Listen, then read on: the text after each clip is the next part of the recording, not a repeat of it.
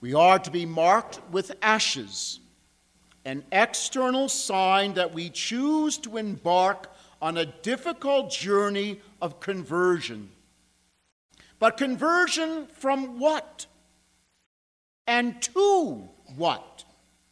Conversion from the alienation we create between ourselves and God by our words, our actions, and yes, even our thoughts. To the glory that God calls us to. Conversion from sloth, word we don't hear much more these days, sloth, a spiritual laziness that seduces us with the lie that we can't change. It's useless to even try, and convert to the grace to keep putting one foot in front of the other, no matter how often we stumble or fall. Conversion from slavery to the world's agenda, to the freedom of our baptismal dignity. Conversion from the false lights we so mindlessly follow to what it means to be a disciple of Jesus Christ. This is the journey of great and holy Lent, a journey from the darkness within us to the light of the resurrection. And to help complete it, Jesus gives us 3 weapons: giving alms, prayer, fasting.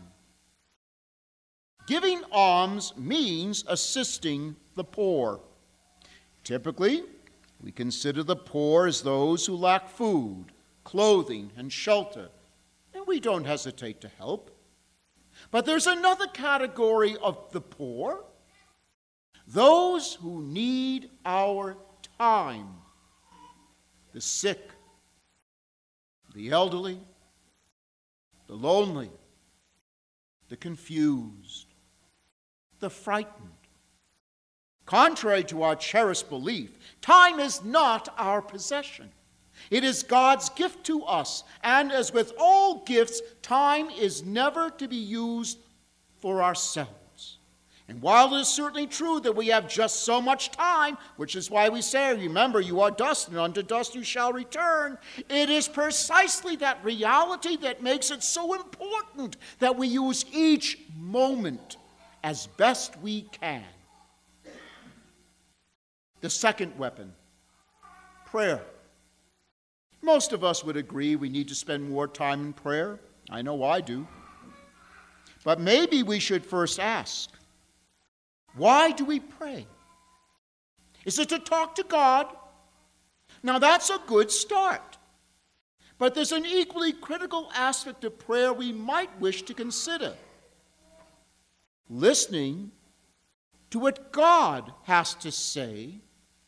And to do that, we need to be still. God already knows what we want,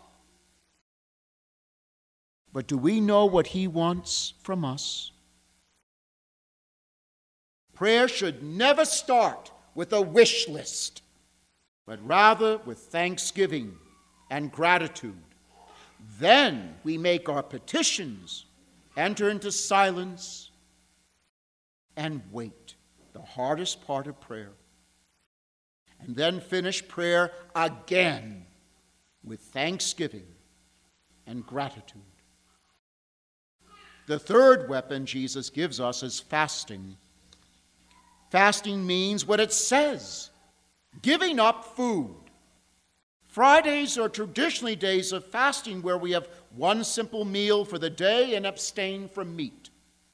Some fast on additional days. Some choose to give up whole categories of food for the whole of Lent. It is a good practice to deny our stomachs what gives us pleasure. But fasting ceases to be a healthy spiritual discipline if we are not at the same time fasting from destructive thoughts, harmful words, and actions that degrade our humanity and the humanity of others. What possible sacrifice is it to God to deny ourselves the pleasures of food while we feast on gossip? How can fasting lead to holiness if we're still gluttons for anger, bitterness, and resentments at those who harmed us? How can fasting draw us closer to God when we gorge on an arrogant refusal to forgive each other? Jesus calls us to give alms, to pray, and to fast. As we heard in the opening prayer, they are powerful weapons to combat our fallen nature. Let us use them as best as we are able, and also help each other in this journey through the darkness to Easter joy. Now, let the pilgrimage begin, and may the Lord grant each of us a holy Lent.